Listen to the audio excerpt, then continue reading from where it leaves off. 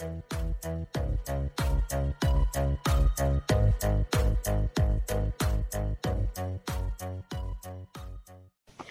is Nini Mats, the Kingdom Child, with a message of the Kingdom of Heaven.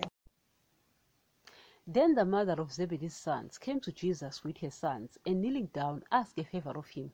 "What is it you want?" he asked. She said, "Grant that one of these two sons of mine may sit at your right and the other at your left in your kingdom."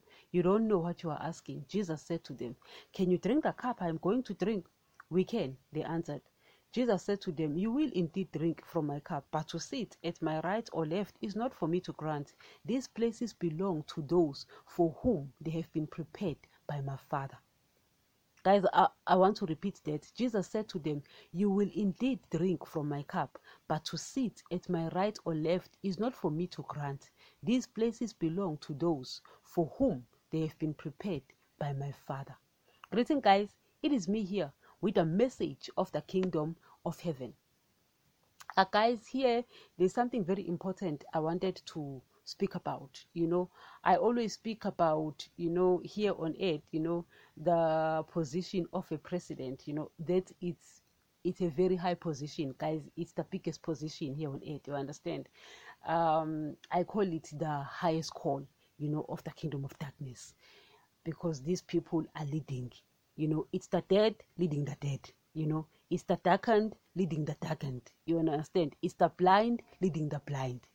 Let's stop there, guys. I've said enough. But now, guys, we are speaking about the kingdom of heaven. And the difference between the kingdom of heaven and the kingdom of darkness is that the kingdom of heaven, guys, we don't apply for positions. You understand? We don't look for opportunities just like it is done here in the kingdom of darkness. In the kingdom of heaven, guys, because it's a kingdom, it's a king with sons and angels. You understand? That's why Daddy, after Adam disconnected from them and died spiritually, and Daddy and Jesus, they came back and said, "We're giving the blood because we want back our children." You understand? Now, in the kingdom, guys, people are born into positions. Jesus was born a king. As I always said, and I'm going to say it again, to compare Jesus to a president, that is an insult to Jesus. Because a president is a leader of the blind. A president is darkened, is blind, is of the kingdom of darkness. You understand? Jesus is a God. You understand?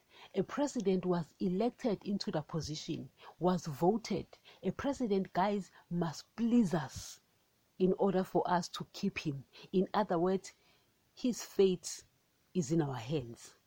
But with Jesus, his fate is not on anyone's hands. If you hate him, so. Guys, if you sit and you're like, "I hate Jesus, so," that will not change his position. He is a king. He is born into this position. You understand? He's a son of God, the firstborn, born into the position. You understand? Adam came from Jesus. You understand? In other words, he was actually a secondborn, or was born through the firstborn. You can say that. You understand? But now, in Adam's, there were two seeds. We always say this, the sheep and the wolves. The sheep were the other elects. That's why if you go to the book of Revelations, you'll find that Daddy says they were elected from before the creation of the world. The sheep. That's why also in Genesis, where, guys, things began, when Adam died spiritually, Daddy spoke to Satan and said, "My seed will fight with your seed." You understand? So Daddy always had that in mind, that my seed are there. They are dead. So he brought the blood for the seed. You understand? For his sheep, because the sheep belong to his kingdom. Now, in the kingdom of heaven, guys, just like Jesus, people are not elected into positions. You don't apply for a position in the kingdom of heaven. You understand? You are born into the kingdom of heaven. In the new earth, there won't be prophets, pastors, teachers, and evangelists and all. Those positions were given on this side so that we can do the work of Christ. You understand? Recently, I've been speaking about being called, you understand, and speaking to those who are sent, you understand. But there are positions, just like Jesus, guys, is a king, you understand. So there will be positions as well we will find when we get there. You know what I mean? Nevertheless, guys, while here we apply for positions, you look for a position and you apply, you know, in other words, we look for opportunities. But guys, in the kingdom of heaven, nobody looks for position. What happens is, because we're born spiritually dead through Adam, so the sheep, even if you're not a sheep, you'll become born again if you get saved, if you're a wolf. It's just that you will not obey Jesus. You will change his word and do your own things and serve him in your own terms if you're a wolf. But if you're a sheep, what will happen is that once you are born again and you know the truth, obviously you will obey him, because John says that he who is born of God does not continue in sin, because the seed of God remaineth in the person. So the mere fact that he says does not continue, it means that you were sinning because you didn't know. But now, because you know and you are a sheep, you are born of God, you have the seed of God, the sameness of the seed, which is the sheep, you know. So you won't continue in sin, you stop sinning. Now what happens is you will start knowing, you know, Jesus will introduce you to who you are. You will now understand who you are. You understand? You are not going to be applying for positions, but Jesus will reveal who you are in the kingdom of heaven. In fact, he will reveal who you are, the real you, because you were the lie you. I don't know if you get what I'm trying to say. You were the lie you because you were born dead. And you don't all this nonsense you are learning here, which is the nonsense we learned from the tree of good and evil. You doubt that this was it, and now you'll find the truth that no, wait a minute, actually this was a nonsense, it wasn't it, you know. And then you will find the truth and you will learn the real you. Jesus will now start introducing you to the real you, and then he will start preparing you to be who you were born to be. You understand? Because that's what he wants you to be on that other side, not on this side. Jesus will never prepare you for this side, because you don't belong to this kingdom. You are a foreigner in this kingdom. So he will never prepare you for this kingdom. Don't listen to these nonsensical preachings and songs about Jesus preparing you for this kingdom. That's nonsense from the pit of hell. Those are the wolves preaching their own wolf beast message. You understand? Jesus will prune you. That's why Jesus says that I've actually appointed you to go and bear fruit that will endure. And Daddy will prune you. You know, he will prune you. You will become better. He will take you to this test, to that test. It will test you left, right, and center. Your life will be a series of tests, because he's pruning you. Yes, it's not easy when he's testing you, but he's pruning you. And then why he's doing that? He's doing it because he is actually shaping you to become. He's preparing you to be that which you were born to be. You know, I was speaking about the fact that Jesus came here on earth and he did not even look for a wife, because the sheep is the wife of Jesus. So he came here for the sheep. He says, I'm willing to die for the sheep, and I'm going to die for the sheep. And he says, the Father has given me the greatest, referring to the sheep.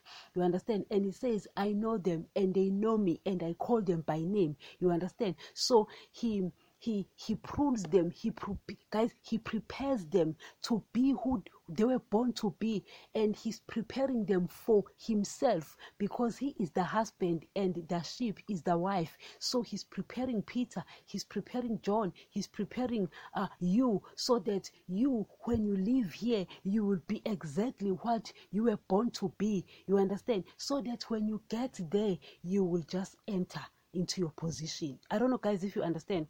So we were reading from this part. This lady was actually asking Jesus that one of his sons sits at the right and the other at the left in his kingdom. And Jesus says, lady, you are speaking nonsense. You are talking rubbish. You can't ask me that. Why?